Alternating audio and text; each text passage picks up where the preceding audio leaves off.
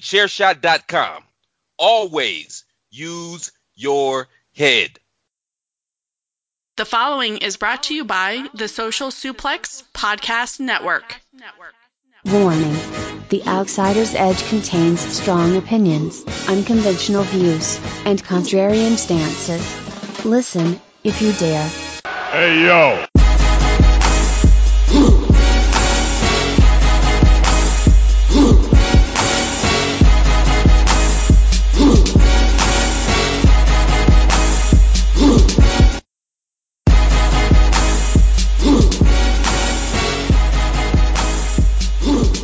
Everybody, I would like to welcome you to the newest edition of the Outsider's Edge, and officially the first edition simulcast between Chairshot Radio Network and Social Suplex Podcast Network.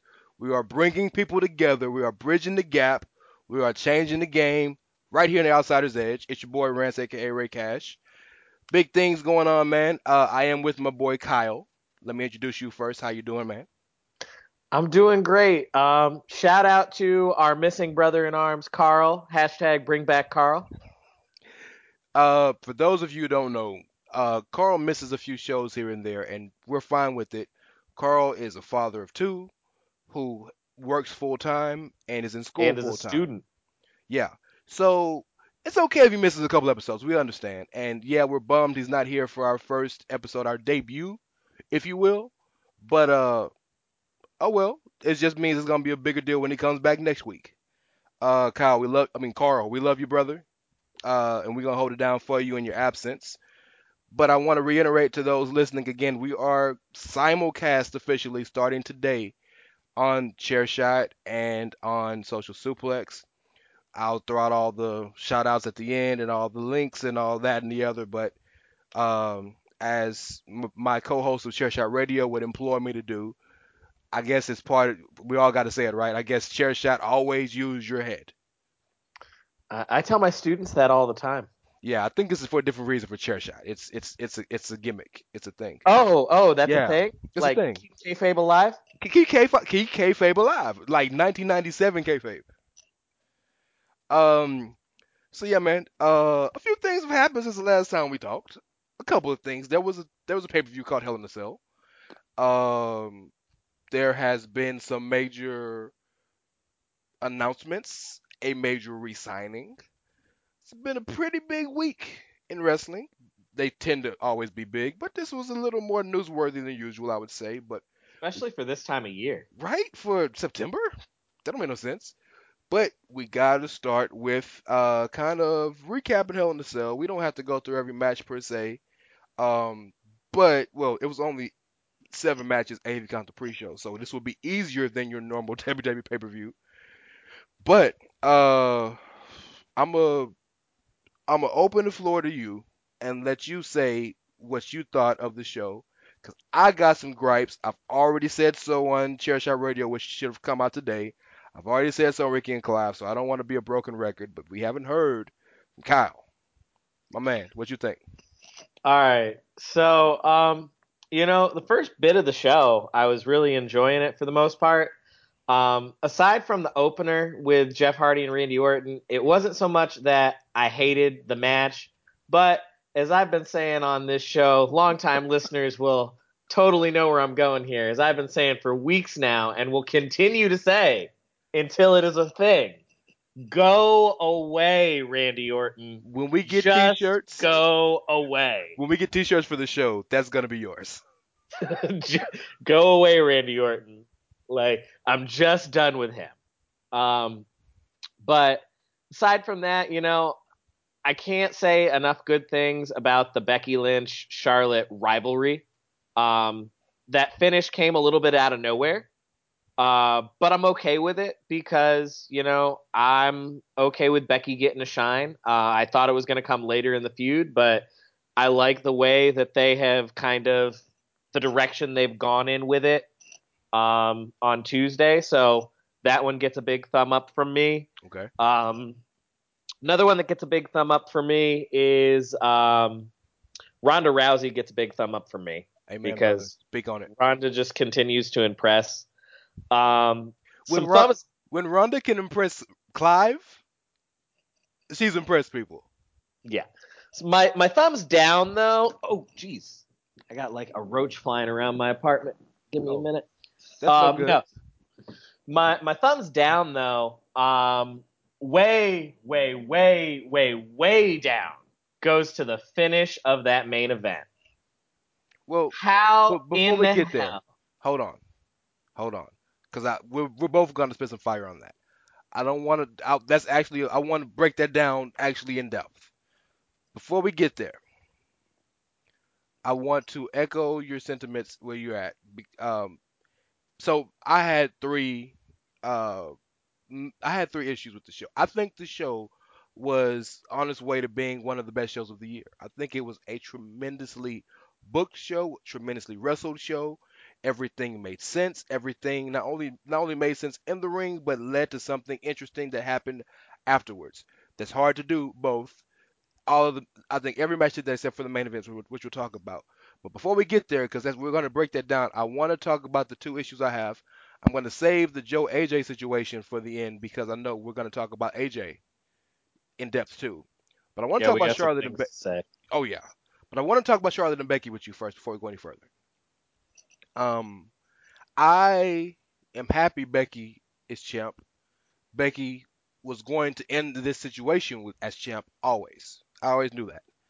I don't mind that she won. I've never been one to complain or bitch about a finish because it's always a reason, and we'll figure it out eventually. I don't like why, and let me explain to you what I mean when I say that, and I want you to tell me what you think. It's been very open and very audible that there were a big subset of fans who were upset that Becky turned heel in this feud, right? Hmm. And she was the heel. I think that in this situation, in this feud, every feud has a purpose, right? At the end of the feud can go one of two ways. The whole purpose of this feud was Becky trying to prove to Charlotte and everybody else, and to herself really, that she's just as good, if not better. So it could have only ended in one of two ways. One, she loses at the end. She finally keeps losing and loses at the end and realizes that she wasn't as good as Charlotte and gets even more bitter or, makes up with the whatever it is. But that's one way. The other way was she's going to end at the end beating Charlotte, realizing that she was just as good, if not better, and go forth that way. That's the only two ways it could have gone, right? If that's if those are the end results, that already happened. So where are we going? Well, based on where they went with it on Tuesday, where they're going is that Becky was willing to throw away her friendship with Charlotte to be champion, which in and of itself is compelling enough television. That's the crux of a decent feud. We have a prize that we both want, and I stepped over you to get it, and now you feel some type of way, and we're gonna do the fallout. Sure, Um, but hasn't Charlotte been made to look stupid the entire time? I don't think Charlotte's been made to look stupid the entire time. I think she's been made to look obtuse or clueless Okay, the entire time. And I I can think accept there's an that. important difference there. Charlotte's not dumb. She sees what Becky's doing. Charlotte's clueless because she doesn't understand how she has contributed to hmm Becky's emotions. Indirectly, should we say, because she hasn't done it on Yes. purpose. And the reason I'd say that she's still clueless is because Becky has told her repeatedly where she's coming from. That doesn't mean Charlotte has to agree with it, Yeah, but in every promo, Charlotte still keeps saying things like, I don't understand why you did this, or I don't get why you would, or you were willing to, blah, blah, blah. Homegirl, she told you. She yeah, feels like you stole her spotlight, and she don't agree with that, so she took it back. but you and I have talked. You and I have talked about this ad nauseum. I think Becky's right in how she feels, but I think what Charlotte's addressing isn't why she feels that way. It's how you went about it. Because, I want to say this. I want to make this point. Becky said audibly in a promo that had I won the title, you would have been the first person I gave a title shot to. But when Charlotte says that, she's wrong. So that's what I think Charlotte is more going towards, is that, well, if you were that upset with me and you wanted a title shot, you could have always had one whenever you wanted it with me winning the title. But what did you expect me to do? Just give it to you, give the spotlight to you, and walk away? That's not who I am.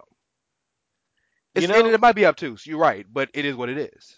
But you know what I think the real problem is with the storyline, and the reason why the fans have gravitated towards Becky more instead of less, is in a lot of ways they're trying to make Charlotte play the underdog, and absolutely nothing about Charlotte is underdog. Yeah.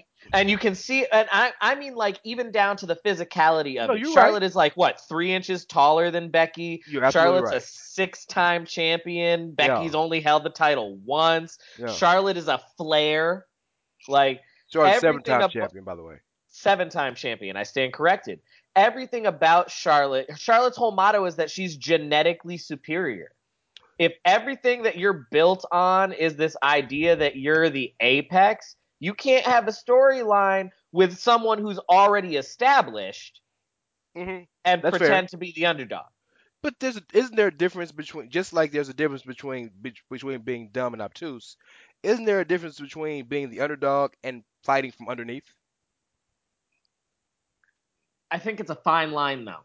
I Okay. would agree there is a difference, but I think there's a much finer line there Okay. than there is in, like, being dumb and being obtuse. You're absolutely right, and Charlotte is flirting very heavily with both of those lines. But I tend to understand where she's coming from. Again, I don't think Becky's wrong at all, except for how she's gone about things. But I think that's the beauty of this feud. Both of them are right. And that's why I love the feud. But I do have a problem with the alignment mattering so much, because, and I say that because the alignment very clearly mattered enough for them to change the story. The story was very clearly changed, because Becky hasn't been.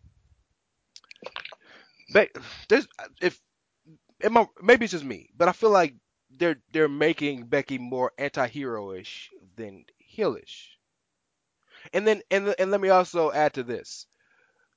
I'm not one of these people who believes that WWE tells the wrestlers what to tweet. I will never believe that, because they tweet whatever they want, I think. But it was telling that all the wrestlers were tweeting Becky after she won, "You deserve this. It's about time. I can't believe you won. I'm so happy." That's making her look protagonistish when she's not supposed to be in the situation. Well, I mean, I think that I'm not going to sit here and tell you you're wrong, because I think that there's definitely signs where they may have absolutely called an audible, and instead of making her the outright heel, they turned her anti-hero. But one of the criticisms that's lobbed at WWE, especially over and over and over again, is that they're tone deaf and they don't pay attention and that they're not responding to what the fans want. The point So you're about to make is great. Yeah. If you attempt to turn someone heel and the entire audience in every arena just starts chanting their name, fuck it, let's call an audible. They like her now. Let's do it. That's a good point, but you know me well enough to know my fear is this: fans are fickle.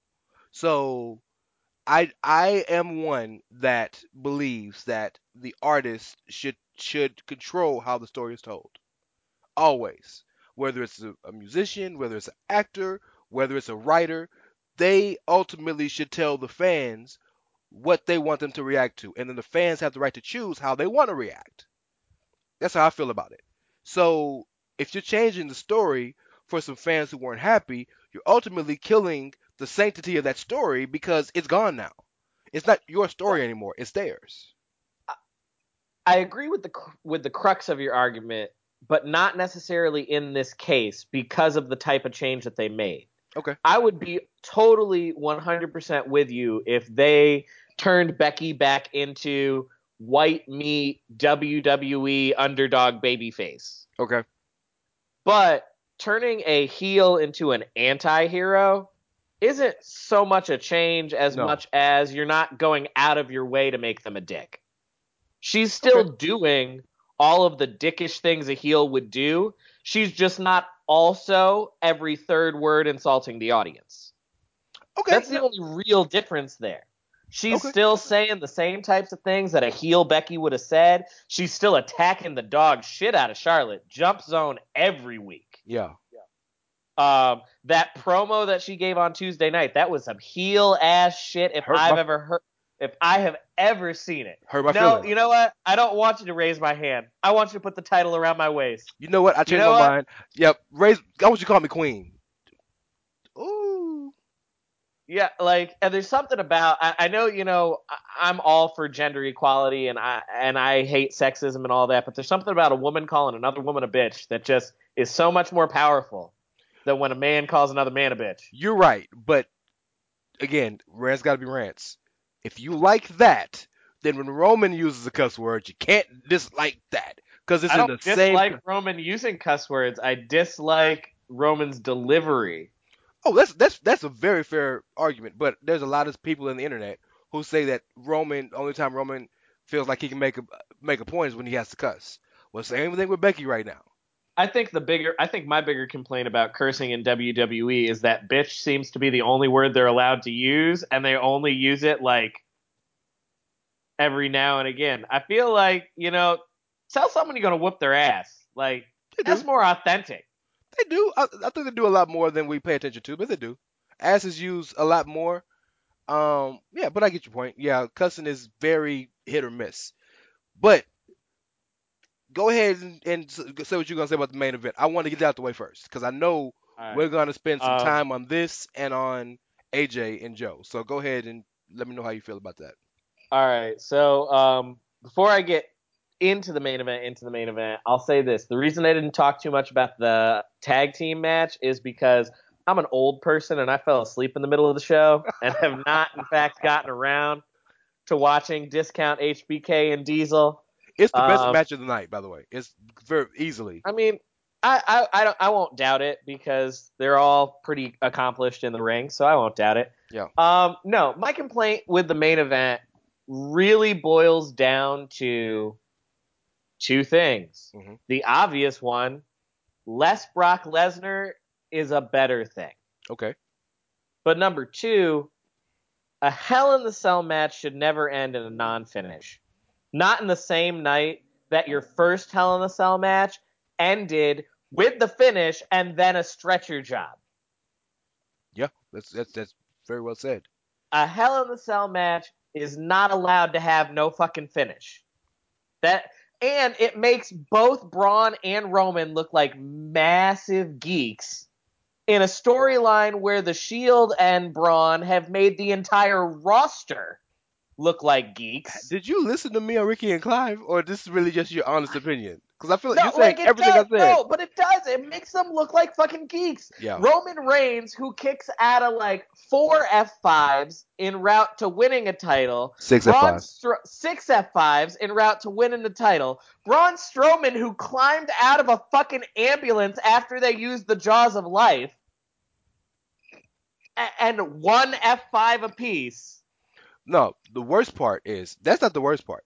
The worst part to me of all of that was because you hit two of my criticisms, and I want to expound on them. But the worst part, is the third criticism I had was Ambrose, Rollins, Drew, and Dolph. I'm not the guy who's gonna sit here and say what they come out there for. We all get the point of that, right? But the issue was you had Roman and Braun powder the entire time. They just chilled for 5 to 10 minutes while those guys did their thing. So these are the toughest guys on the roster, some of the toughest guys in recent memory, and they're just chilling while Drew is struggling to climb up the cell. Like this was hot in the streets. Like I that so much was convoluted. Let's talk about Brock real quick though. I don't have a problem with Brock. I don't have a problem with Brock coming back.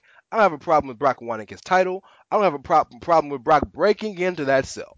None of that. Because all of it, kayfabe, makes sense. The man held the title for 500 plus days. The man is all about having the championship because it's a bigger payday. The only reason he lost the title is because Braun came out there and distracted him. Because Roman has never beaten Brock until Braun came out. He upset. Cool.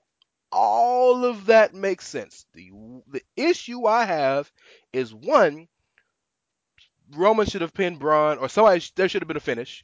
We both agree on that. But two, to bring Brock back now in this situation puts the focus back on Brock chasing the title with Roman and Braun. Cool, but you sacrificed so much of the show, and you like you said, you sacrificed the entire Raw roster in 2 segments, but we have not seen Shield versus quote unquote Dogs of War yet. So before they really get into their feud 100%, they haven't gotten into it as a group yet, right? They really haven't. That's gone. We got the match in Australia, cool, but we putting that to the side because Brock back. That's what doesn't sit with me well, because when you're trying to tell a story coherently, finish it. Twists and turns are cool, but you basically said pause. All right, let's get this Brock thing one more go so we can do the Saudi Arabia thing and be done. Cool. I ain't mad at you for doing what you feel you need to do, but why couldn't that have happened after that? Yeah, no, I agree. I mean, I'm done with Brock. Before I get too much farther, I get it. I know I'm being worked. I understand that I'm being worked. I understand that they are booking Brock this way on purpose because they want you to dislike him. Mm-hmm. I get that. I'm done with Brock Lesnar. I turn off my television when I see Brock Lesnar. Okay. I'm at that point with him. Not because Brock's not talented, but because Suplex City stopped being entertaining to me in 2016. Oh yeah, a long time ago. Like, it's 2018, almost 2019, and we are still doing this shit. Yep. And it's the same cast of characters, really. Roman, Brock, and now Braun. Braun got inserted last year and has been, now it's those three. Just constantly those three. But those lather, rinse, repeat. They're essentially the Titans of Raw, right? Those are the three. Essentially, those are your Titans. But here's the thing. That wouldn't be a problem if it wasn't for the fact that the rest of the Raw roster is repeatedly made to look like the Geek Squad. Outside of a small handful of people, everybody else on that roster is a certifiable geek. Even Finn Balor is pretty much on again, off again Geek Squad. I think he's the one guy who I wouldn't call Geek Squad, but he's like, is there a mid-card Geek Squad? There's really not a mid-card right now. Well, I don't mean a mid-card. What I'm saying is there a middle between your top guys, your Geek Squad? Finn is like the one dude in the middle. Maybe Bobby Lashley's right there too, because he's not a certified geek. If that's what we're gonna call him, cool. But what I mean is, Finn is the one guy who's consistently put over all the time, even though he's not pushed. Like, Finn don't really lose very, very many matches. Finn's the one guy that they'll stick in the main event. Like when Braun did the thing.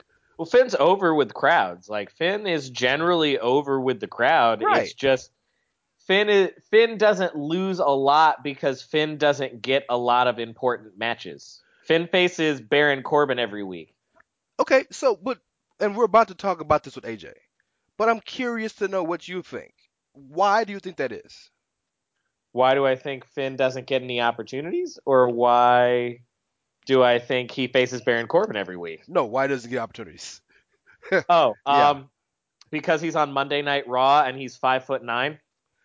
I think, and I will use this to segue into AJ and Joe.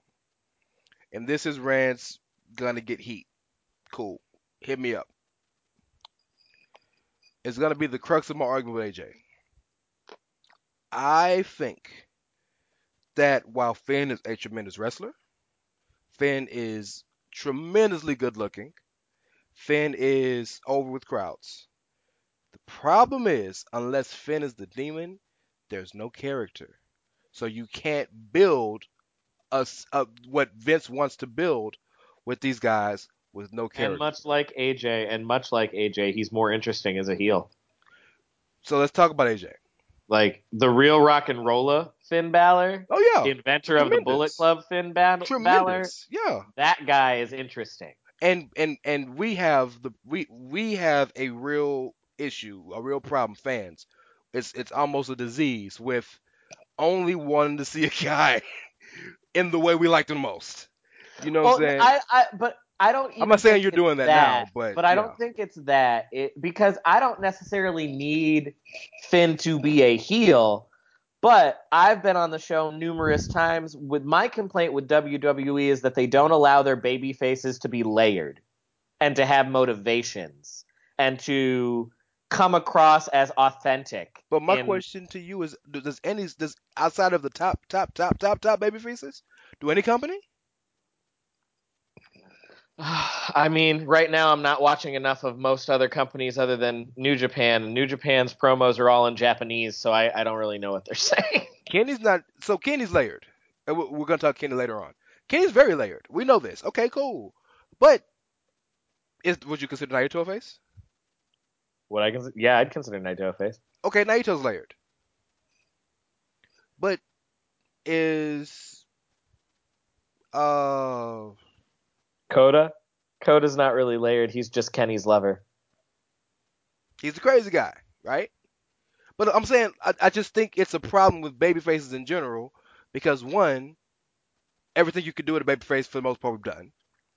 Two, fans don't like good guys. It's just something that's been shown, right? It's very rare that I think it's because nobody in real life is just genuinely good all of the time. Like there are good humans. I don't mean it like that, Mhm. but people are layered. People have shades of gray, and the way that true babyface booking would dictate it, you can't have those shades of gray. You just got to be always eating your vitamins and saying your prayers. But when you try and sell merch and little kids like that shit, like we just before we got on the call, we had the conversation about I guess we can call it the Superman paradox. And I hate Superman with a passion, Oh, I hate Superman. but kids like Superman a lot, sometimes more than Batman, because Superman is truth and justice and the American way, and I got the jawline, and I fly, and I'm perfect, and I'm this. I like layered more. I've openly admitted Because I'm a fan layered of is more heels. interesting. Yes, Because layered is more interesting. I'm always a fan of heels more than faces. I just always have been. Let's talk about AJ. In relation to Finn, um, I think that, and I had this conversation with Ricky and Clive again. I think that okay, let me say this, and this is gonna be a hot take. And I apologize to anybody who don't like. Well, I don't apologize. Never mind. I hope if you don't like it, my bad. But it's how I really feel. I don't feel that wrestling alone as a character will get you over. Not in mainstream wrestling. Maybe on the indies, but on episodic, story-driven television, your character being I wrestle good is not enough. And if you look at AJ, that's his gimmick. I'm the best wrestler. Well, in AJ's talk, I'm the best wrestler. I'm phenomenal. And I will if I can give you exhibit A. Every feud he's in, is it about something? Is it just a regular feud where it's this and that? Or I don't like you. No, every feud is ultra personal because that's the only way you can get a story out of him as a face. Right? Joe had to bring his wife into it, right? Owens and AJ fought because they got like Peter Griffin and Big Chicken beef from Ring of Honor. He threw Shane through a window because Shane screwed him out of a title. Like every feud, him and Shinsuke kicked him in the dick enough times to say, "All right, bro, I'm sick of this." Like every feud he's in gets ultra personal because just your regular run of the mill feud won't work for him, especially in the spot he's in, because I don't think, Rance doesn't think, wrestling as your gimmick will get you over in story-driven episodic wrestling. It took Daniel Bryan to go to anger management to get over with everybody. Was he over with diehards? Absolutely. But with everybody, took that. I think my issue with AJ, and here's the problem that they're going to run into, or they have run into, I think, is okay, if all you've got is that you're a really good wrestler, but every match that you have ends in a fuck finish, That's a problem. now those of us who liked you because you're a really great fucking wrestler have lost our patience. That's a very fair Because point. if you go back, this is a problem that dates back more than a year. I saw the tweet. Yeah, with all the I More saw it. than a year. Every AJ Styles feud going back to last WrestleMania season is like a 3 to 4 match arc with nothing but fuck finishes.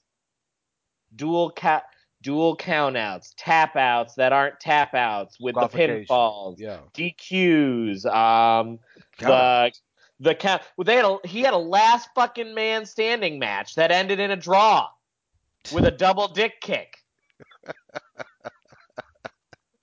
Yeah. Now this most recent match with Joe, he's in the Coquina clutch and he gets the pinfall victory even though he tapped out first. So now we got a fuck finish so that we can extend the feud out for another match. But Kyle, what I'm getting at is there's got to be a reason. And I've told you what I think it is. Number one, do you disagree with me? Do you think I'm crazy? Do you think I could be onto something? And two, what do you think? Because there's got to be a reason. A reason that he always has the fuck finishes? A reason that he's booked so ambiguously. Yes. He's the WWE champion. He's the top guy essentially on SmackDown. There's got to be something. I think part of the reason that he's booked so ambiguously is because SmackDown, even though I'm going to argue in a second that AJ is not their biggest star by a long shot. You don't have to argue that. It's fact. SmackDown also, outside of Joe, Miz, and Bryan, SmackDown doesn't really have anybody else who's at main event WWE title level other than go away Randy Orton and washed Jeff Hardy. I mean, Shinsuke could easily move back up if you give him the opportunity. But yes, you're right. You're right. Well, they've done so much character damage to Shinsuke. No, you're absolutely right. Rusev, they're just now starting to actually get behind as a face. They have a lot of on the verge. He's starting this program with Aiden English. Yeah. But realistically, the only people on SmackDown right now who are legitimately could be WWE champion right now and nobody would bat an eyelash are AJ, Samoa Joe, Daniel Bryan, and The Miz. Yeah. Those are the only people on that roster, as talented as that roster is, that could just instantly be world champion and everybody just like, yeah, that makes sense. That makes sense. Okay. You're right. They got plenty of people that are on the cusp. You could pick literally any one member of the New Day and push them as a single star. Andrade be over huge. Andrade Cien Almas is on that cusp. Rusev is being built up. Shinsuke they could build back up. Mm-hmm. Like you said, Orton and Hardy, even though because they're both Hall of Famers, right? Because they're both Hall of Famers. They're walking Hall of Famers. You could insert them anytime. Yeah. Sheamus you could insert with a little bit of build because he's got the pedigree that you can always just technically, even if he doesn't feel like it, you could always insert him into that picture. Well, Sheamus or Cesaro for that matter. Yeah, you're right. Yeah. Luke Harper's got enough talent that they could build him up if they'd ever actually use him outside of tagging him with Rowan. But yeah, they've got people that are on the cusp, but SmackDown did not build. I don't want to say they didn't put any effort into building people into the main event. They did. It's just none of the people that they put the effort into panned out long term. Okay. Jinder got moved over to Raw and is now a mid-card guy, which is realistically what Jinder's ceiling should be. Jinder is a solid mid-card guy. Absolutely. So he got moved to his proper place in the card and sent to another show. Ambrose is back on Raw. Sami Zayn got sent back over to Raw, Mm-hmm. and he got hurt, but not the point. He got built up and then sent back over to Raw. Ambrose got sent back over to Raw. Ziggler got sent back over to Raw. Owens got sent back over to Raw. Yeah. And Big Cass got fired. Yeah. So, like, none of the people that SmackDown had tried to push are still there. Except AJ and Miz. Well, no, but except for AJ. Well, Miz got moved back. Yeah, not even counting Miz. Yeah, just moved, AJ. But then got moved back. Yeah, good point. So, like, I think that's the reason for his ambiguous booking is they put the title on him because Brock wouldn't face Jinder, because Jinder couldn't bump for him the way that AJ can. Yeah. But then once they did that, they knew they weren't going to put Jinder back in the WWE title picture because, again, Jinder's a mid-card guy. That's his role. But they didn't have anybody else. And so because they weren't willing to give Shinsuke the ball for whatever reason, we'll never know. Yeah, we'll never know. But because they weren't willing to do that, they did a bunch of fuck finishes, and that's kind of become AJ's thing now. Some of it could also be AJ could be getting to the point where he's getting washed. He's 42. So that's a conversation that a lot of AJ fans aren't ready for. But they don't have to be ready for it to be a conversation they need to have. It's a real conversation you need to have. That, yeah, I mean, these guys from New Japan. Can I give you a small guys who jump around a lot as they age are going to age less gracefully because your body cannot do those things anymore. Can I give you an analogy? I mean, you can. I can give you a WWE based example. Jeff Hardy is a great example of what we're talking about. I agree with you, but can I give you an analogy of what I think this is very similar to? This reminds me of a lot of these guys in the Premier Leagues in soccer who play and they go to like MLS or something when they're like 39 because they're like, Beckham, I can't be a Premier League star anymore, but I can still get paid in America. Exactly. Beckham, Zlatan, Rooney, Coco, Kaká, like a lot of these guys who were tremendous over there are coming, and they're still great, but they know they're not who they used to be. AJ got here at 30, 38, 39. Joe got here at 36, 37. Shinsuke got here at 36, 37. So these guys that you used to tearing it up for 15 years tore it up a little too long. So now they're here, and you're mad because guys like AJ and Shinsuke get this dream match, and it's a 3.25 star match, and you're expecting Wrestle Kingdom 10. You can do that so often, which is why, like your phase where you want them. But if you want them in WWE, you should want them to be there when they're fairly younger. Yeah, so I think that could have something to do with it. But the long and short of it is this: AJ Styles needs to drop the title to Samoa Joe or Mike Mizanin as soon as humanly possible.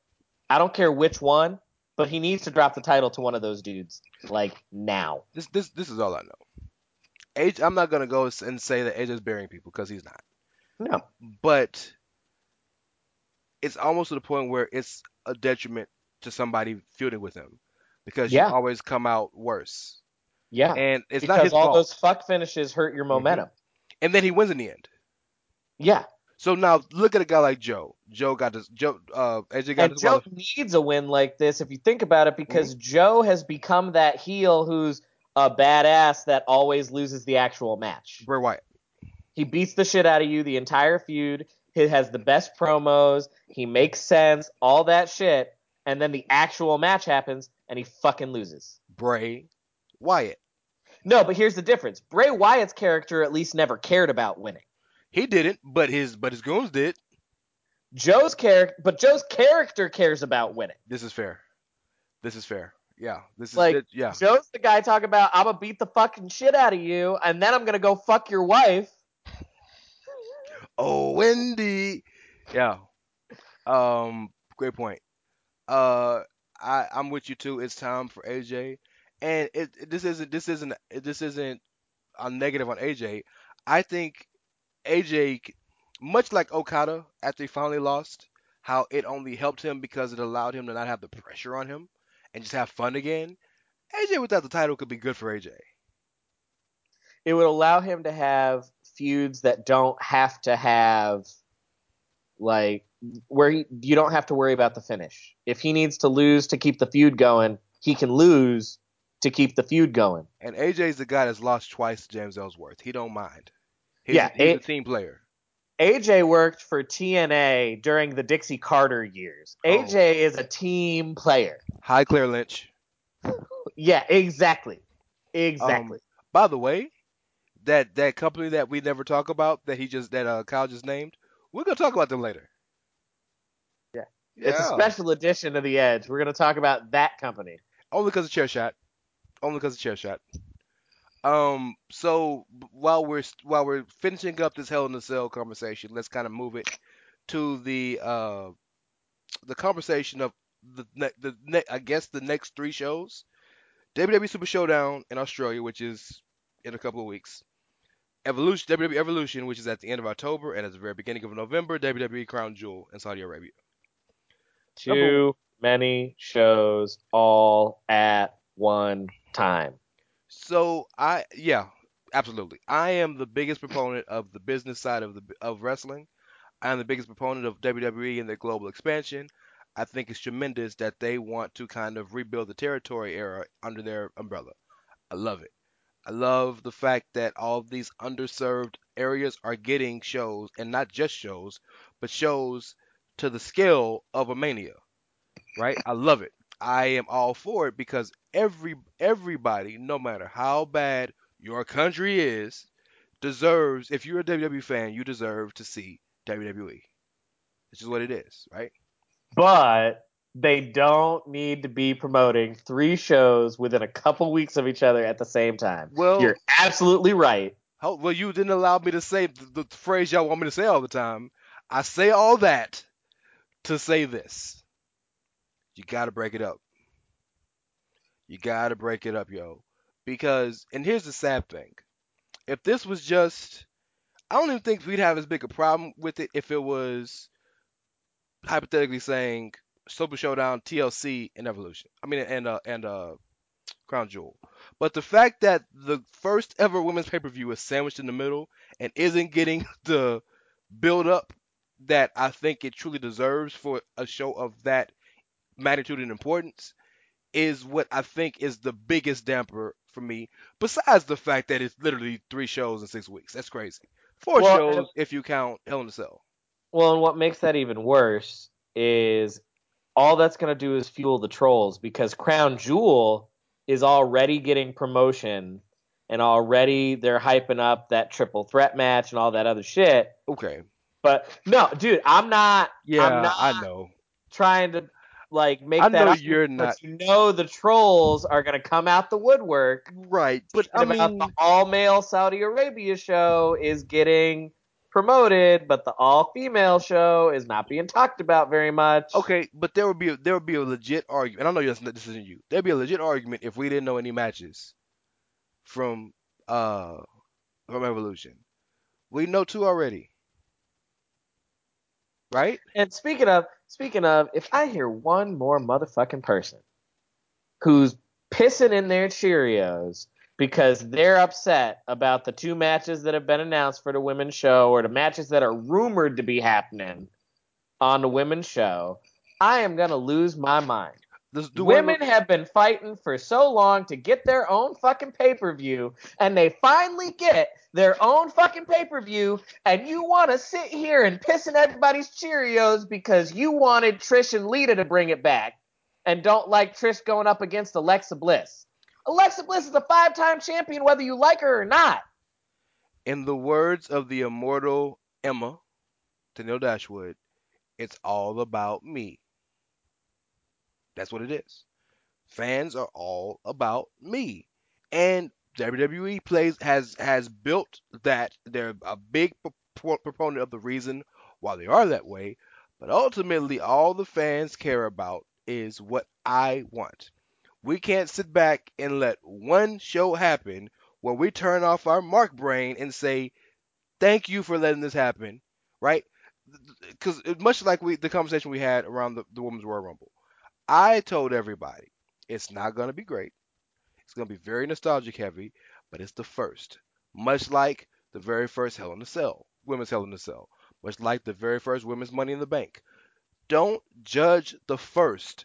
The first is always, especially in this situation when it's a gender first.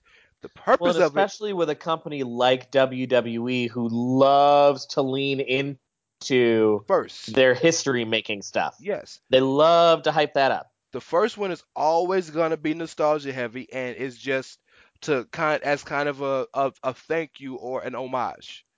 The second one is the one you judge, because then you got all the nostalgia and the pomp and circumstance out of the way. The second one is when you just start worrying about the booking, right? Case in point, the second one's Money in the Bank ladder match was better than the first one, wasn't it not? Oh, markedly better. Because it wasn't about that old history and this and that. It's okay. We're gonna get out here. We're gonna actually have a match, right? This year, it Yeah. was great. This year, it was tremendous because we wasn't worried about who was first, who was second. We was worried about 7 women out there. Was it 7 or 8? I can't remember how many it was out there trying to kill each other to get this briefcase. So chill I out. mean, they even handled the cash in better the second time around with Alexa Tremendously. doing the same night cash in and the way that she did that. And the Like, Nia Jax callback because they yeah, got beef. like, Yeah.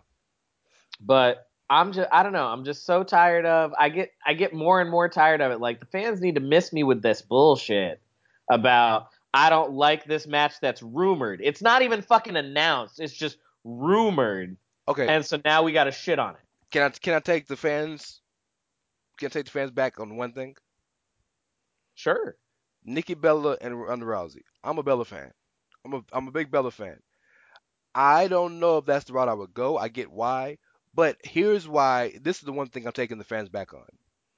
Rumored, yes, yes, yes. But I can't see no other reason the Bellas keep hanging out with Ronda than to possibly foreshadow the match.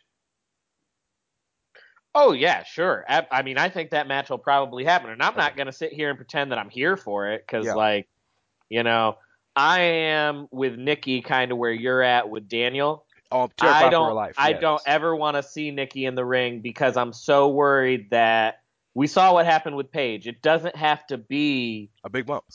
No, it doesn't. It can be something and it can be something routine Mhm. that she's done a million times.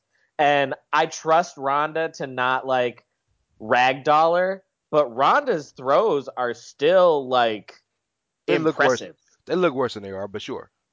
But yeah, and I mean, just even if it wasn't Rhonda, I get nervous every time Nikki's in the ring. I agree. Every time. Her first feud back is with Sarah and Liv. They trust them. And Liv scares the shit out of me. They trust them because they are green as hell. So they really Yes. got trust in the Riot Squad to let the Bellas come back, and I that's don't their know why first anybody would trust in a Riot Squad. feud. They're markedly improved. No, that's not what I mean. I mean, like, we talk about the Geek Squad. The Riot Squad are a first team member of the Geek Squad. First ballot Hall of Famer. First ballot all geek. Uh, Right down to Liv's pigtails. First ballot all geek. And while we're laughing at it, Ruby's probably gonna be one of your next champions, if not the next champ. I like Ruby. Oh, Ruby can Ruby's go in a amazing. ring, Ruby's and Ruby's a amazing. great character, Mhm. and giving her Sarah and Liv as heavies is a good idea. Well, But, yeah, Liv isn't heavy, but I get your point. well, she's not a heavy, but she is a heavy in the sense of how she's utilized. No, I know what you meant, but yeah, live out there. Yeah, okay. Liv out there weighs 80 pounds, and much like Alexa takes bumps before getting hit, Liv never makes contact when she throws them hits. No, not at all. While we're on the subject of these shows, me and you had a good little conversation before the show about Triple H, Taker, and apparently the rumor is, if you believe, as Bruce Pritchard says, or I'm not Bruce Pritchard, but Conrad says, rumor and innuendo, Shawn Michaels is coming out of retirement, right? I hope not. Jesus So, Christ. well, let me set it up. Let me set it up. We're gonna get there. Let me set it up. So we all know that Taker and Triple H are wrestling at Super Showdown in Australia for the very last time until they do it again.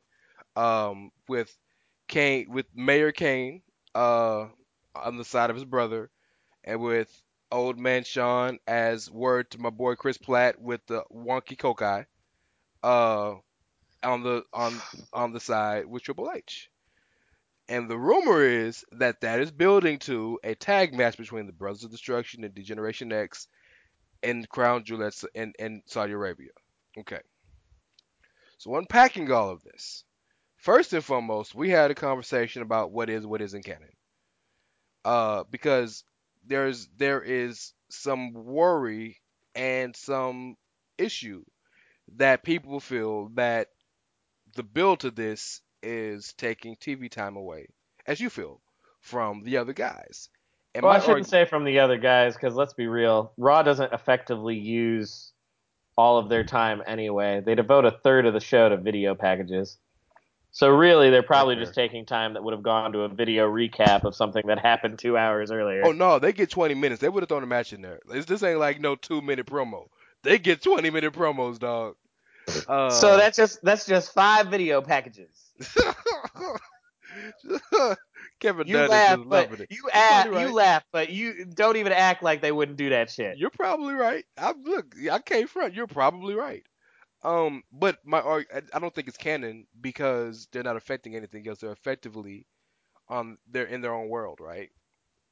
So I guess my question to you is, I'm gonna give you a couple of them and just expound as you want. How you feel about Sean coming back? Once we're past that, how do you feel about the prospect of a Degeneration X versus Brothers of Destruction match, which we've never seen before, to be fair? Number three, what do you think about the build to their match and how it's being integrated with the rest of the show? Okay, so first question.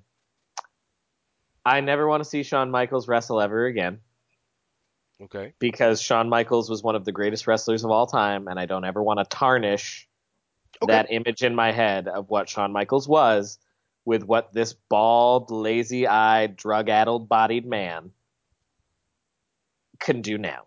Okay. Uh, Number two, Poor how do Sean. I feel about a DX versus Brothers of Destruction match? If you'd have asked me in 1999 or 2000, hell, if you'd have asked me as late as 2005, I'd have been like, hell the fuck yeah, I want to see DX versus the Brothers of Destruction. I am all about that shit. 2018, I have no use for Mayor Kane. He can stay mayor in Tennessee. I have no use for Sean being on my television. He can stay down in the performance center training kids. I have no use for The Undertaker. And I have no use for Triple H still being in the ring. So they can miss me with that whole thing. As far Okay. as how the match is being built, I, as you well know, am very selective in my viewership of Monday Night Raw. Very When I true. hear the music, I change the channel. If y'all don't know, man, if y'all don't know Kyle absolutely will switch off of Raw in a heartbeat. In It fact, most every Monday, I'll text Kyle, "What you doing, bro?" And he's not even watching Raw. oh, This is nope. Mondays for him. Yeah. So Because here's the thing. Here's the thing. Most of the characters that I care about are on SmackDown. SmackDown Yeah. or NXT. The only characters that I actively care about that are on Monday Night Raw, Dean Ambrose, Kevin Owens. I used to say Braun, but I have not been Team Braun for a few months now because like his booking is real drizzling shits. And if they're going to be using the cruiserweights on Raw for some reason, I mark hard for Drew 05 Live. But yeah, other than that, just not here for it. I like Ronda. So as I'm one to do, let me play devil's advocate. Okay. Um. First, let me tell you how I feel about this, and then I'll play devil's advocate. I don't have an issue with Sean coming back. It's who he's coming back for that bothers me. You have to understand, when someone approaches you with a bag and is approaching 7 figures to have a match, it's a pretty bad business decision to say I'm a pass. So I ain't I'm not mad at hating him. on his hustle. I'm Sure, not I hating ain't on his mad at him hustle. at all. Here's the problem, and I'm gonna go devil's advocate on this in a second. If you were ever to come back, and I'm sure in his mind it had to have been an inkling of him being okay with it for him to say I'm coming back. Because if he was truly done, he wouldn't even think about it, no matter how much money you would have given him. But If there he were were truly done, Triple H never would have asked him. Like, that's him and Triple H are best fucking friends. even better way to put that. That's extremely well said. Like, if he were legitimately done, Yeah, Hunter never would have even bothered to ask. He'd have Great told point. Vince, like, listen, Shawn ain't doing it. You can ask anybody else, but Shawn ain't doing it. great point. Great point. Triple H and Sean Waltman versus Taker and Kane. You know what? I'd be more here for it. I was all about X-Pac and Kane. Kid can still go though. That's the thing about it. X-Pac can still go. But I mean, okay, he's done so much meth, he can't feel anything anymore. shut up, man. You know I'm right. It's the truth. But yeah, um, but Sean had so many other important story riddled, um, artistically pleasing matches he could have come back I mean, for. yeah, Sean and Daniel Bryan, Shawn Sean and and AJ. AJ. Like there were so many more that we could Shit, have Shawn done. and Andrade. I want to see Andrade against literally everyone because he makes everyone Look look better. so good. Absolutely. The way he would sell Sweet Chin Music would be glorious. Oh Words of God. Bobby Roode. Oh, Um, but so here's my devil's advocate. Okay, if you said something that was very poignant, you don't want to see Sean come back because you don't want to see him tarnish the legacy, right? If he was ever to come back and there was somebody that he could be guaranteed to not tarnish his legacy with, it's the three guys, well, Sans, Austin, or better yet Foley, that he's wrestled more than anybody. Him and Taker can literally wrestle a match sleep in his well, I mean in that 4 rivalry stars. goes back to the new generation, Right? So like pre-Attitude Era. They were the exactly. first Hell in a Cell match, Exactly. And and the Brock Lesnar kickdown. For those that don't know, that partially homage to pays Kane. homage to Kane ripping the door off the cell when he made his debut in 1998. And speaking of Kane, I realize he hasn't wrestled consistently in a while, but name me over his entire career a safer worker than Kane. You'd be hard pressed to find one. So what I'm saying is, devil's advocate speaking, isn't this the perfect situation for him to come back in if he doesn't want to tarnish his legacy? Because there's no more trustworthy guys he can wrestle than these guys. I would counter no, because that's not what I mean when I say tarnish his legacy. These are guys that are wrestle safe and all that jazz, but like with the exception of Triple H, the rest of them are all washed. Okay. All washed. Okay. Kane's been washed for 5 years. Undertaker, like when I saw him, I was at the Mania for him and Reigns, and like personally, as someone who was at that WrestleMania, I feel robbed now. Oh, he's back? Yeah, absolutely. Like every time that he wrestles, as someone who was at WrestleMania in Orlando when we thought it was his last match ever, and they did that big dramatic curtain call, and people had actual fucking tears in their eyes, I get angry when I see him wrestle because I'm like, fuck y'all. Y'all give us this beautiful moment that we thought we were part of, and you take it away. So I have that kind of opinion on it. But also, Undertaker's, he's another one, like, it's scary to watch him because his body is so broken up and beaten down. Even after all these surgeries that he's had, you're just like, I worry that he's going to take a leg drop and his hip is going to give out. It makes you wonder why does he keep coming back? Does he feel like he has more to give? Does he feel like I think he just feels like he owes Vince. yeah. But then at some Because, point, like, one thing that we never think about, because Undertaker does the least amount of non-kayfabe stuff of anybody, Like, he Right. protects that character more than anybody, I think, in the history of the business has Oh, protected the character. Very easily, yes. So because of that, I don't think people really take into account how much of a company guy he is. Well, that's not fair because I mean you're right, but we know in our own ways. Like everybody knows No, what it's I mean Taker's by locker that, room. no, You that's know. not what I mean. What I mean is, I think when we ask questions like, well, why is he still doing it? We don't stop to think, well, wait a minute, this is Taker, the company guy, who feels like he owes Vince for all of his success and blah, blah, blah. Okay. And so when Vince and the company ask him, hey, will you do this thing? Like, can you do this 5-minute match for us? Well, He'll that's always say, yeah, I'll give you 5 well minutes. so that's the question I was asking. Do you think he's saying I want to come back, or do you think Vince is asking him to? I think they're asking him to because of the shows that he's doing it for. He's coming back right now for these big foreign house Oh shows well, where they're yeah, trying to sell these massive gates. the Saudi Like, shows, that's sure. not him saying. Well, I'd say even the Aussie show. I don't Okay. think that's him saying, yeah, Vince, I really want to, take my old 50-something-year-old ass with my replaced hip down to Australia and bump around with the boys one more time. I think it's more they called him up and were like, hey, we're doing a show in Australia. It's the first time in like decades. Can you come down and help us sell the house? That's fair. That's fair. I can accept that because I think you're right.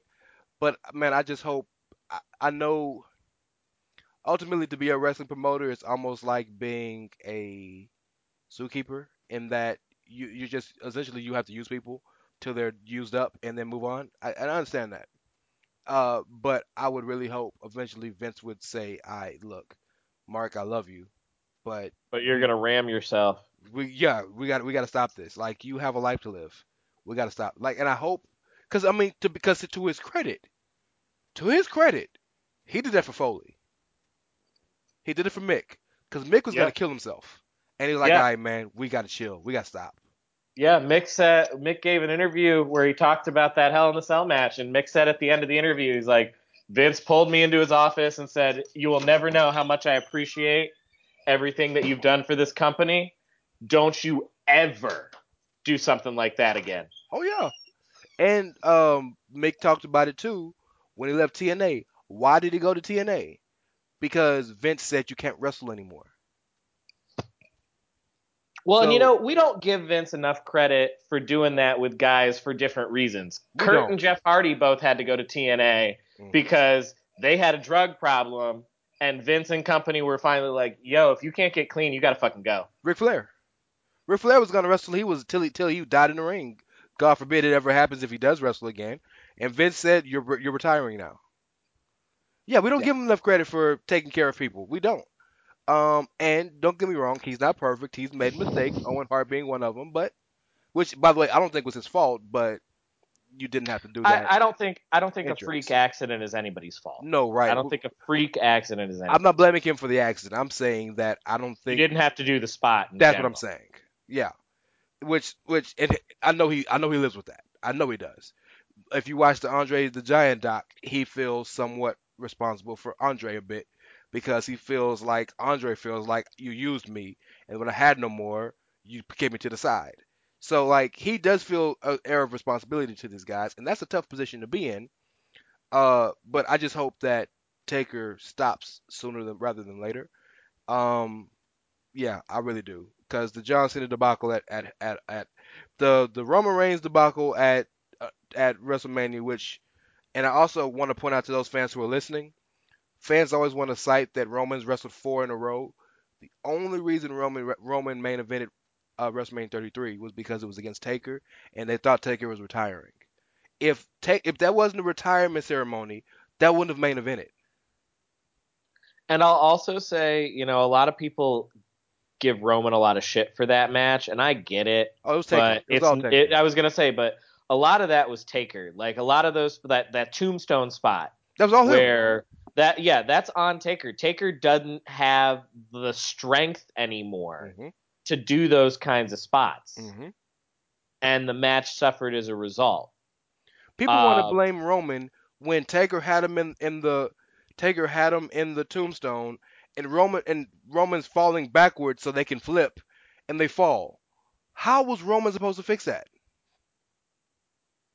Yeah. So like that's not on Roman. Taker's washed, and Yeah. like I worry, like you were saying, my worry is Taker's gonna, Taker will be the solution to the part timer problem because he'll go Randy the Ram and have like a disfiguring injury in the middle of the ring, Knock on and wood, that'll be the dog. last of the part timers. Knock on wood, man. Look, I've seen enough with Dries being paralyzed, In with a freak accident. completely freak accident, with Owen Hart Still dying. haunts D'Lo Brown. Yeah, oh yeah, with Owen dying and watching that show live, with Eddie dying, which still bothers me to this day, and Benoit, sure, but and then with Mitsara, with Masawa and Paraguayo and a lot of these guys, and watching Catch Shibata. What's his first name? Katsuri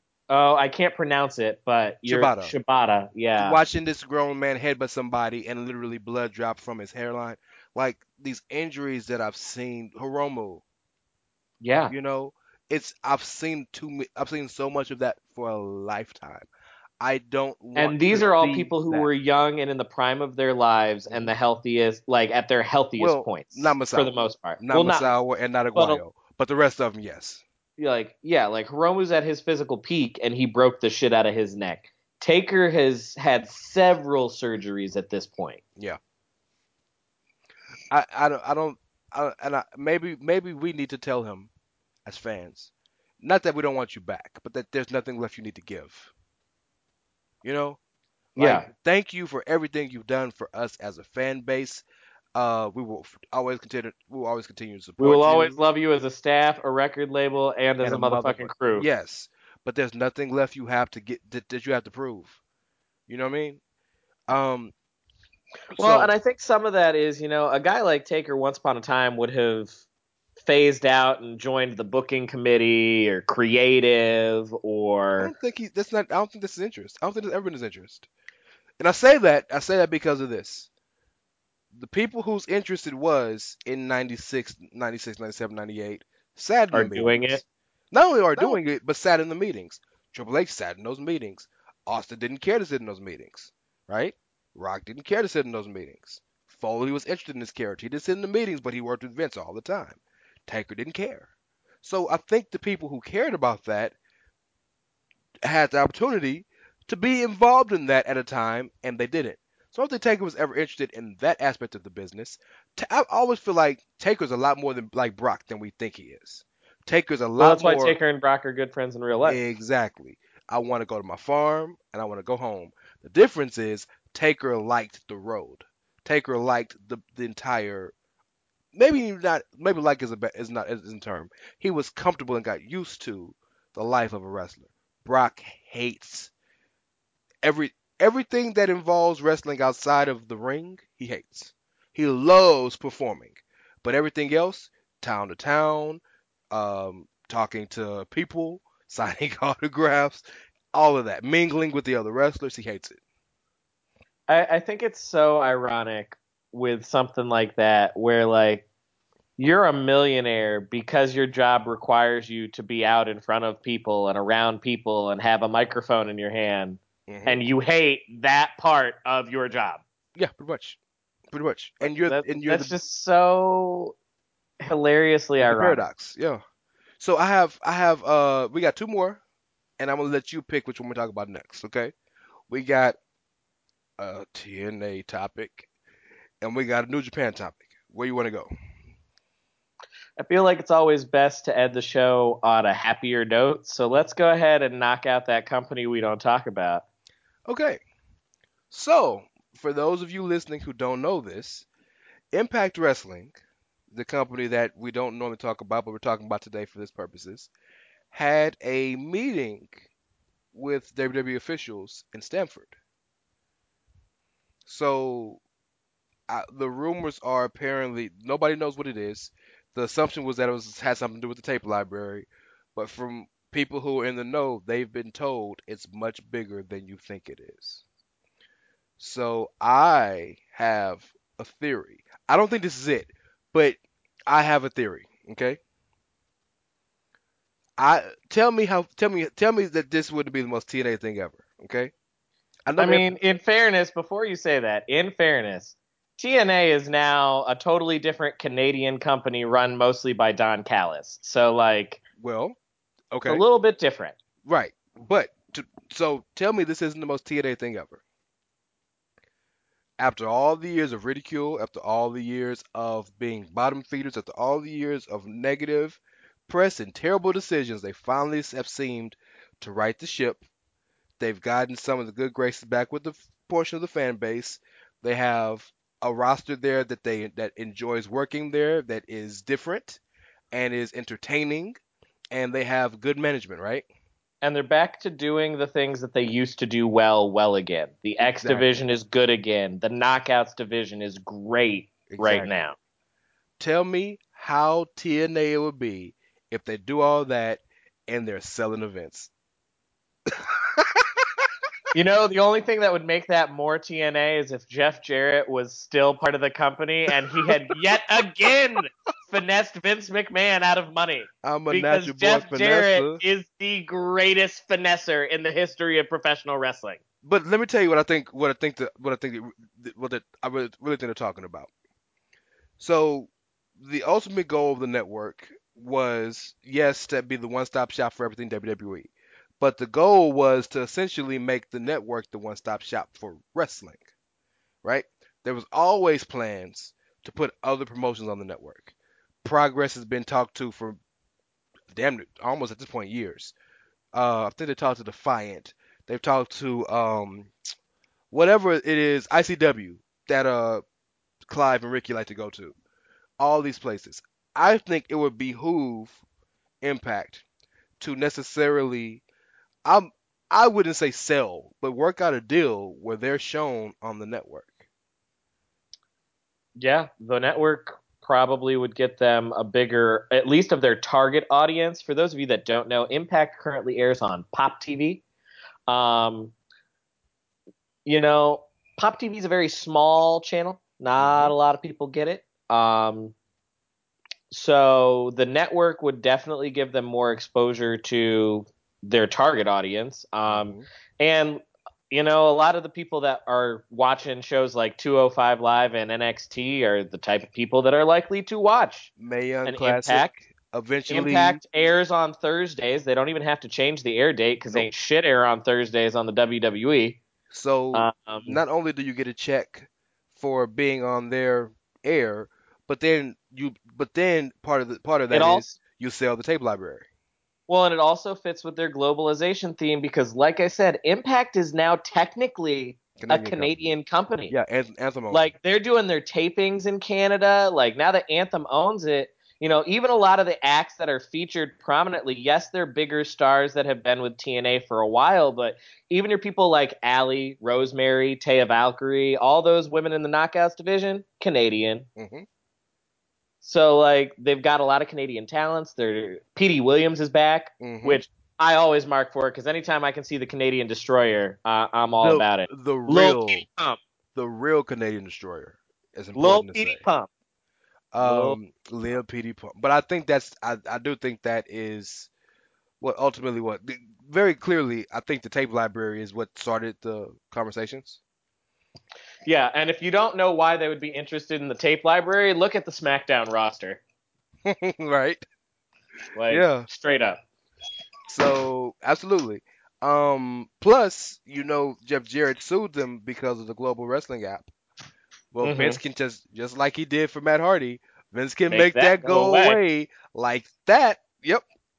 Do you think? Not do you think it's possible? Do you think Get it would work? I think it could work, depending on the end goal. The one thing that would complicate it is there have been reports that Pentagon and Phoenix have been negotiating a longer term deal with TNA because they're tied to Impact or to Impact. I'm sorry, to Lucha Lucha Underground. Underground Yeah. through at least the fifth season. Um, and so that would prevent them from being on anything WWE affiliated for at least that long. So if Impact were to go to something like the WWE network, I'm not sure how that would like But here's if the it would at all. I'm not sure how it would interact with some of those non-compete agreements. but it shouldn't be a problem. Let me tell you why. If Ricochet is the North American champion, why couldn't Ricochet essentially make an appearance on Impact? Yeah, you're right. You could do more talent exchanges within that realm. You could also technically work around it because WWE is not actually the content creator in this case. It would be the distributor. Exactly. Exactly. Impact is still the intellectual property. Yep. It's just being distributed via other mediums. No different than being distributed through Viacom. But yeah, that's the only thing that I could see being potentially even mildly problematic is Impact does have a lot of people. Brian Cage is another one. Yeah, talent exchange with Who Lucha Underground, does yeah. yeah, they've got a talent exchange with LU and LU's got a very rigid contract situation. As Like they that's as they should. yeah, You can tell Lucha Underground is run by a television network because they wrote those contracts ironclad. and That's why Ricochet took so long to get here. and most importantly, they're not a wrestling company. So they knew if we want to keep talent, we need to sign you. Yeah, so it's very Yeah. smart. Um and by the way, Oh, TNA John Morrison could come back because he John, works for them. as long as we don't call him Johnny Impact anymore. That's dumb as shit. Um it's the It bait. is, but it fits with the gimmick that he's created of he's Johnny wherever he's working. He's Johnny Mundo. He's Sure. Johnny No, Impact. I agree. Better name, dog. No, Johnny he can Impact. go. No, he can go back to being John Morrison, and he can take back that fire entrance theme. Yeah, and the slow This ain't motion. no make believe. That shit was Yep, fire. that shit was Um, fire. I And Eli Drake. I'm all about some Eli Drake. absolutely. So TNA is the bane of my existence, and of course they will find a way to make me have to watch them because Yep. they'll be WWE programming. As Damn Chris Rock would say, man, anything you hate gonna end up in your family. it. Your daughter gonna work for Impact someday. Oh God. Well, she already a She'll be a Bryan fan. ten-time knockouts champion. She already a Bryan fan, so I've already failed. Uh, A ten-time knockouts champion. all right, man. So let's end on some New Japan. For if you haven't been keeping up with Twitter, Tanahashi and Kenny Omega kind of got a little beef going on through the Twitter machine. Um, obviously because they got the Wrestle Kingdom match coming up that nobody was checking for, so they got to build some heat for it. But I want to read the tweets to you. Well, it's actually their interviews, but I have the tweets here. Starting with what Tanahashi said. Tanahashi says that, and this is a direct quote: Kenny's Purosu, however you say the word, Puro, is like watching a movie with no, I'm not even going to attempt to say the Japanese word, but essentially dramatic arc of traditional Japanese narratives. And Tanahashi feels that the last 5 minutes of a Kenny match is all that matters because there's no story. He also says that he respected the Bullet Club's first and second leaders, which is essentially talking about AJ and Finn and AJ, um, because they were completely dedicated to Bullet Club. Tanahashi doesn't like Kenny's attitude on trying to own everything. Okay, let's keep that in mind. Now, Kenny is definitely not one to sit back and let that happen. He's gonna clap back. Okay, so on the subject of saying Kenny's Puro is like watching the movie with no dramatic arc and all that in the last 5 minutes, Kenny responds on Twitter saying, "Strange accusation to make, considering I've won more Match of the Year awards than Tana's had hair transplant surgeries. Can't wait for Tana versus Okada 71. I swear watching the same recycled match will be just as good in even slower motion." Huh. Then he also said, the other thing he said, I don't have the tweet for this, but I do know one of the insults he gave Tanahashi was he called him old, of course, which is funny, haha. But he said, Tanahashi should just go to WWE and be Roman Reigns. Uh, yeah. A lot there, isn't it? Well, first thing, everything happens for a reason with New Japan, and everything is kayfabe. So that's a great angle to take. Number one, I think that Tanahashi's criticism hits on a lot of the criticism that a lot of people have about Kenny, and that is that he's very signature offense heavy, and his matches can sometimes feel kind of repetitive. But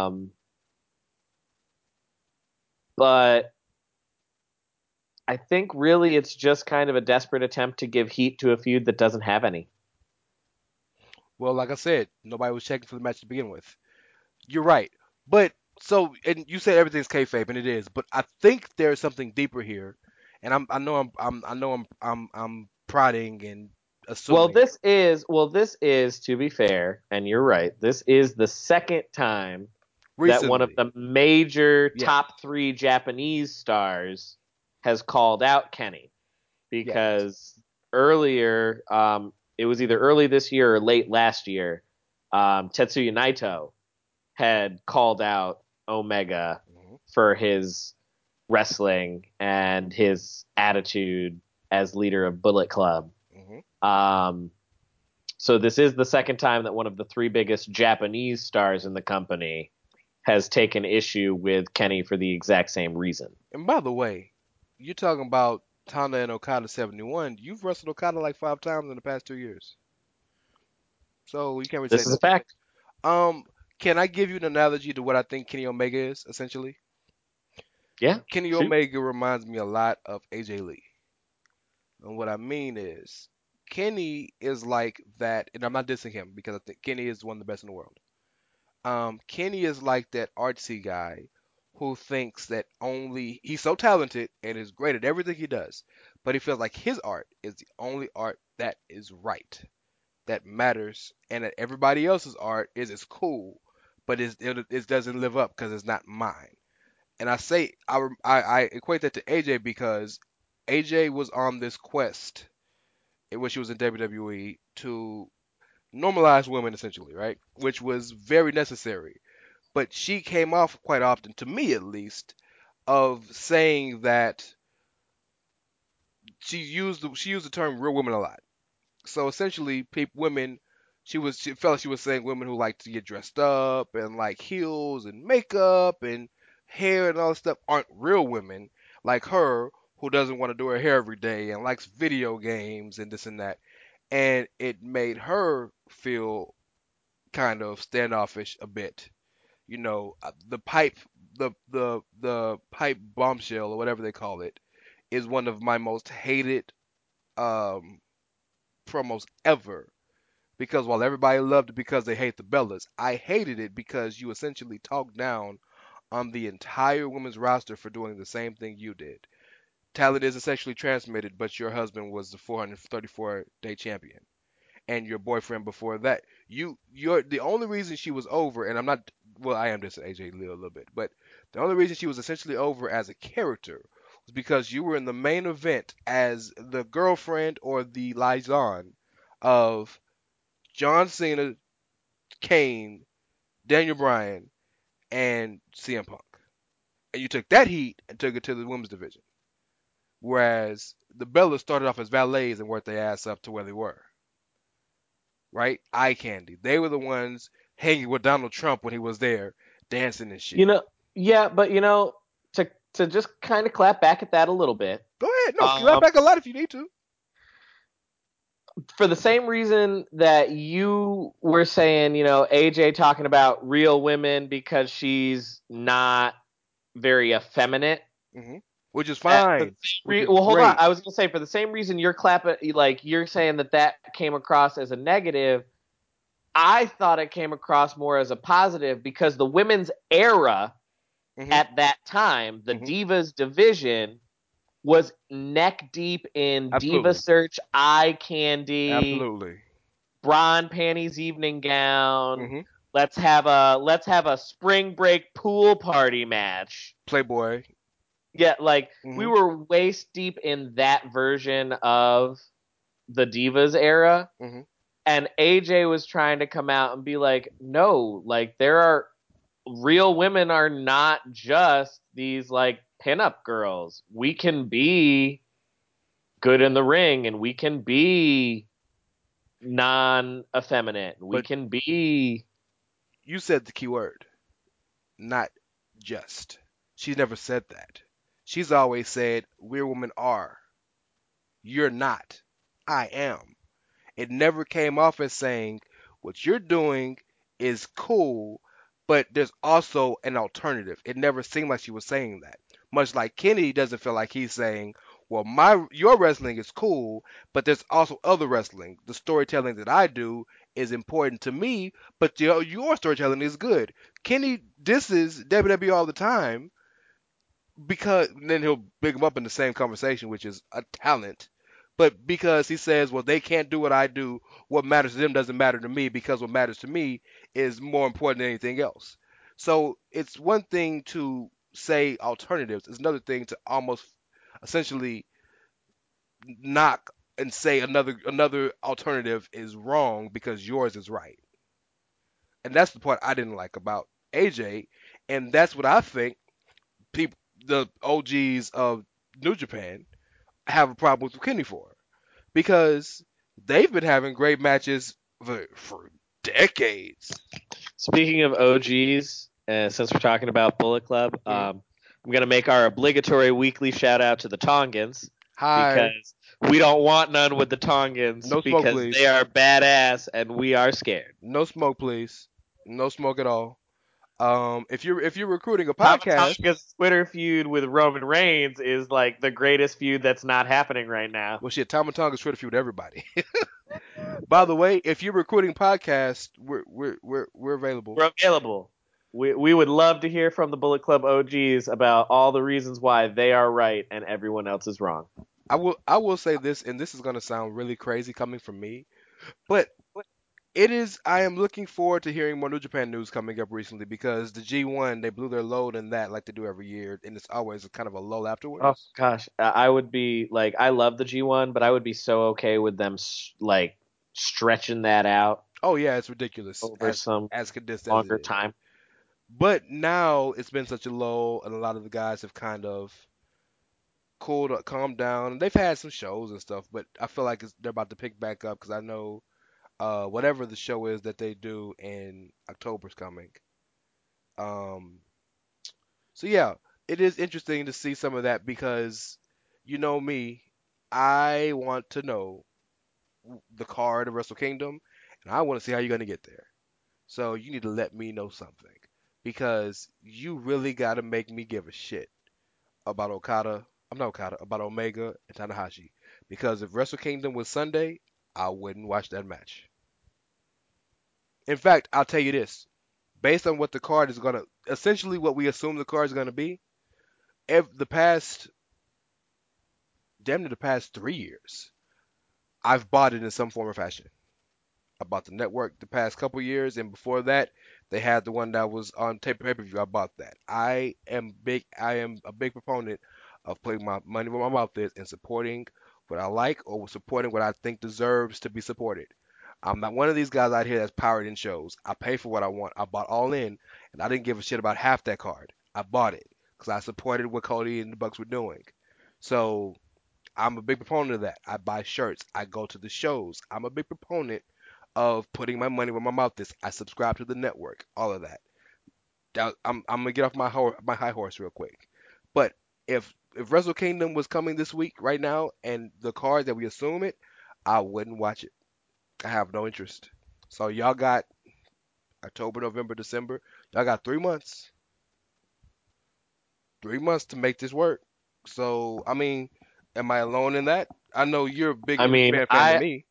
I have a subscription to New Japan World, and I can say that like Omega Tanahashi is not getting me all hot and bothered.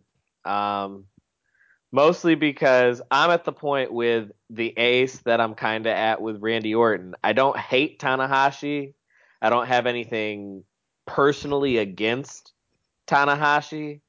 Tanahashi old and he been on top forever, and I'm ready to move on from Tanahashi. Yeah, but you want Randy Orton to go away completely. I think me and you both want Tanahashi to just accept the fact that he's a mid Carter. Yeah, I want him to Jushin Thunder Liger. Yeah. I want him to be in the opening multi-man tag match and get the crowd hot as shit because they love to say "Go Ace" because you're Tanahashi, Well, I'm and not then even. slide on out. I'd even be cool with like Intercontinental title Tanahashi. Well, I don't want that. I don't even want him near titles. I'm not gonna go that. I'm not gonna go that far to make him, you know, to make him Captain New Japan level stuff. That's way low. I want him to have individual feuds in the mid card. Don't have to be for the title. Individual feuds in the mid card. Help the young. In fact, let me. I know they're fairly affiliated, but let him feud a guy like Michael Elgin, right? Feud with some of these younger guys Toa who Hanare, Toa someone that Henare. needs Yes, David that's what I Finlay. need. David Finlay, absolutely. A feud with him and Juice would be interesting as hell because they're both extremely flamboyant, right? So technically they're in the same Well, kind of they're all part of that like Taguchi. yeah, they're all part of technically Taguchi, but like not really. You know, those guys are that's a weird stable. It is a weird stable, but they represent it though. Yes, they do. Yes, They they do. represent their little weird stable that has like 5 guys that expands to 12 when they do other companies. But yes, but that's what I want. Like I appreciate what you've done, and you're not watched yet. You're just not main event no more. You know what I'm saying? Like Yeah, you last just need to year, go down the card. last year was the perfect spot for him.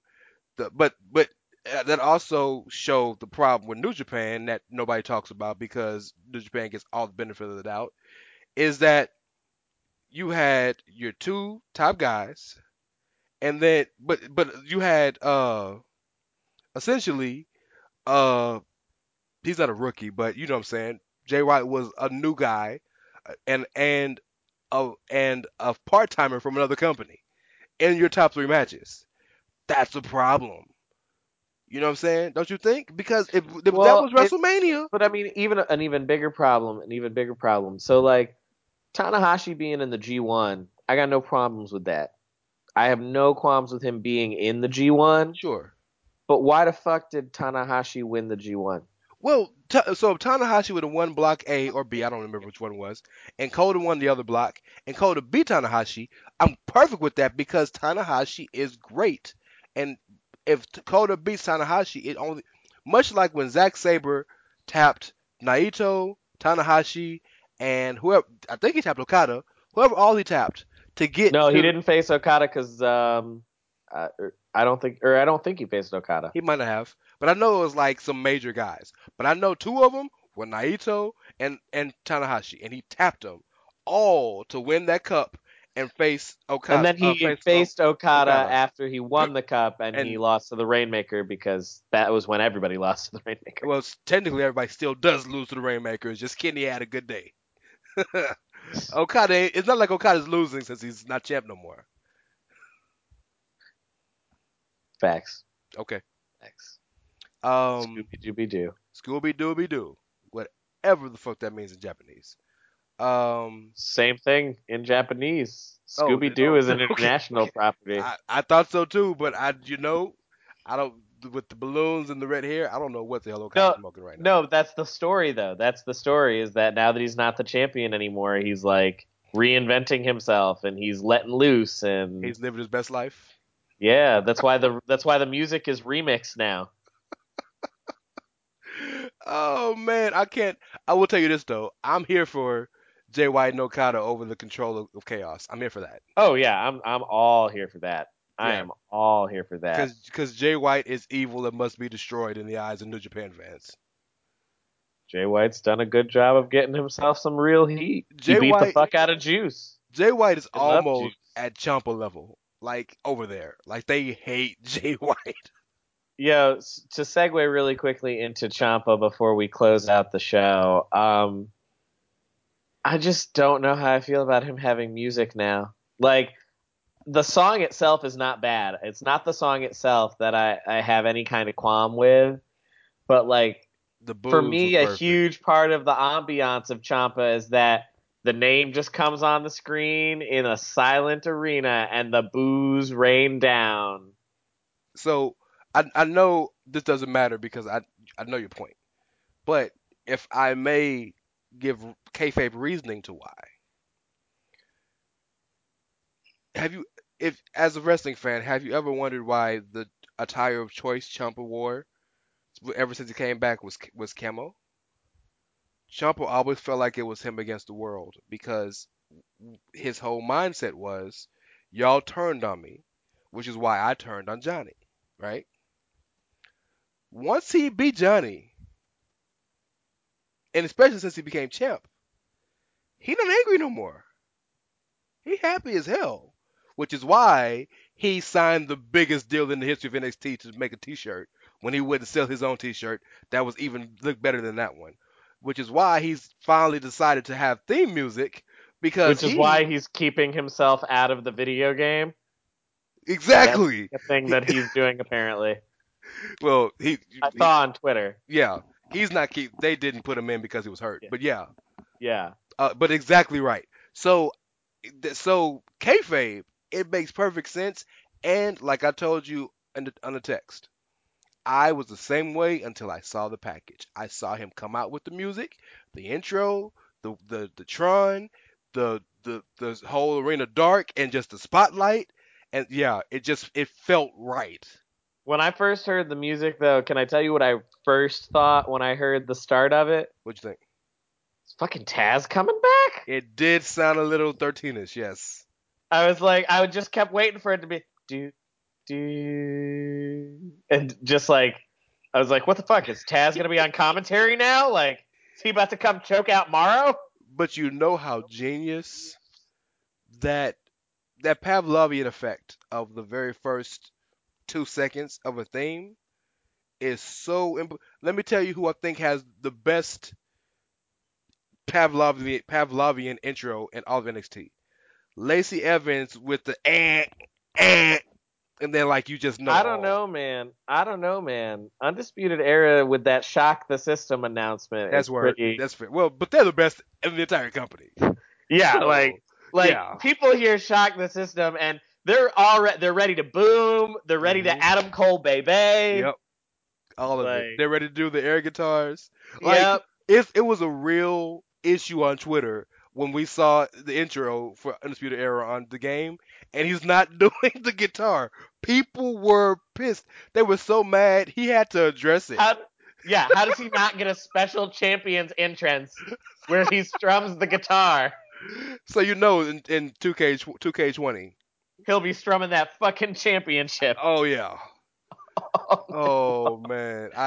I mean, they are the best stable though. Like, Yeah. if any undersized group of guys could like get themselves over, it's a stable that's put together like that. Well, you say undersized, but they're appropriately sized for NXT.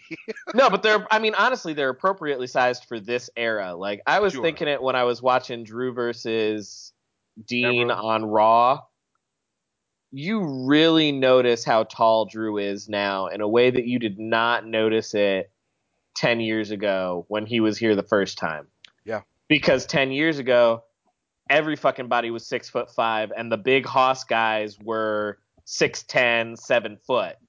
Yeah. Now everybody's like 6'2", and the big Hoss guys are Luke 6'6", Luke 6'5". Harper is a hoss now. Yeah. Yeah, Luke Harper is a Hoss. He's like 6'7". And I'm not saying 6'7" is short, No, but for right. those of us that grew up watching during the Attitude Era or the New Generation or like those eras, for us, we hear Haas, we think Kane, Big Show, Undertaker, like huge Kali. fucking dudes. Luke Kali. Harper is the Yeah. same size as Test. I do one better. The Rock was 6'5", 255, 260. Yeah. Rock would look normal. You know who else is 6'5"? Can I tell you? You know who else is 6'5"? Dean Uh, Ambrose. for real, for Dean real? Ambrose is 6'5". Damn. Dean Ambrose is the tallest member of the Shield. You know, damn. That's my point. It just don't look the same because the Can I just entire say roster's that? smaller. Can I just say that if Dean's the tallest member of the Shield at 6'5", Roman was a very undersized defensive lineman. Well, defensive linemen aren't necessarily the tallest, but they big as shit. And Roman was like 310. I mean, Roman's Samoan, so like we know he can get big as shit if he wants to. That could be Like thought of a Rowan number and of Rowan's ways. coming from the same branch of the family that Umaga and Rosie were coming from. So like Well, Rosie's his brother, so Rosie's his brother. That's yeah, what I'm saying. So like we know Roman yeah, could get big if he wanted to. absolutely, Rest in peace to absolutely. Rosie and Umaga. Both of them, dog. Well, we gotta get out of here, man. So tell them where they can find you, cause I got a shitload of stuff to plug. You can find me on Twitter at Dr. S'mores. And of course you can follow Carl at Outsider Curvin. All right, Hashtag bring Carl back. hashtag. All right, so this is gonna be longer than usual because I got two podcast networks to shout out. So first and foremost, let me get the chair shot stuff out of the way. You can follow the chair shot at thechairshot.com. You can follow my other show, Chairshot Radio, at Chairshot Radio, brand new account. Only like a couple of tweets. We're just starting to build it back up. We'll get it up and running and do it all. But yeah, go ahead and follow that early. Also, shout out to my boy Chris Platt at the Real C Platt. Um, I would be remiss if I didn't say always use your head and go to go to prowrestlingtees.com. Look up the chair shot, get your shirt. I can also say that in terms of Social Suplex and the Outsider's Edge, we are working on shirts. I have ideas. I'm getting some drawings done, and yeah, because we've got some ideas for some shirts for you guys. We're gonna do some special things here, maybe some competitions, and got a lot of stuff in the works for you guys. On the Social Suplex, oh, and shout out to all the other shows on chairshot.com. Greg DeMarco show, Pod is War, DWI, all the shows. You can find them all. So the Social Suplex tip, follow that at Social Suplex. You can also go to socialsuplex.com, Social Suplex Podcast Network, anywhere you find them. Both of them, Chairshot 2. You can find them at anywhere you get your podcast at, Apple, Google Play, Stitcher, Podcast Addict, Podbean, everywhere, all of them. Shout out to Ricky and Clive. Shout out to One Nation Radio, One Nation Radio. Shout out to Keeping It Strong Style, Cash Strong Style. Shout out to Grown Men at Grown Men Pod. And you can find our show at Outsiders Edge SS, and I am working on getting the at Outsiders Edge Twitter handle. Somebody has it and has never done anything with it. I'm trying to get it. Columns coming soon. Carl's will be here before 2020. Yeah, Carl wanted us to let you know that he's very hard at work on this column, and you guys are going to love it. In fact, that's the reason he wasn't able to be on the show. No, it's not. I'm lying. But before we go, though, y'all, we do have to give you our disclaimer. Yes. Now, as you guys well know, we're all just some relatively young men working our best, following our dreams. Doing all we can. So, said anything that you didn't like today, we made you upset, said anything you disagree with, just remember that we are following our dreams, and you've got to respect that. And if you don't, we don't really give a fuck. Thanks for listening. We'll see y'all next week.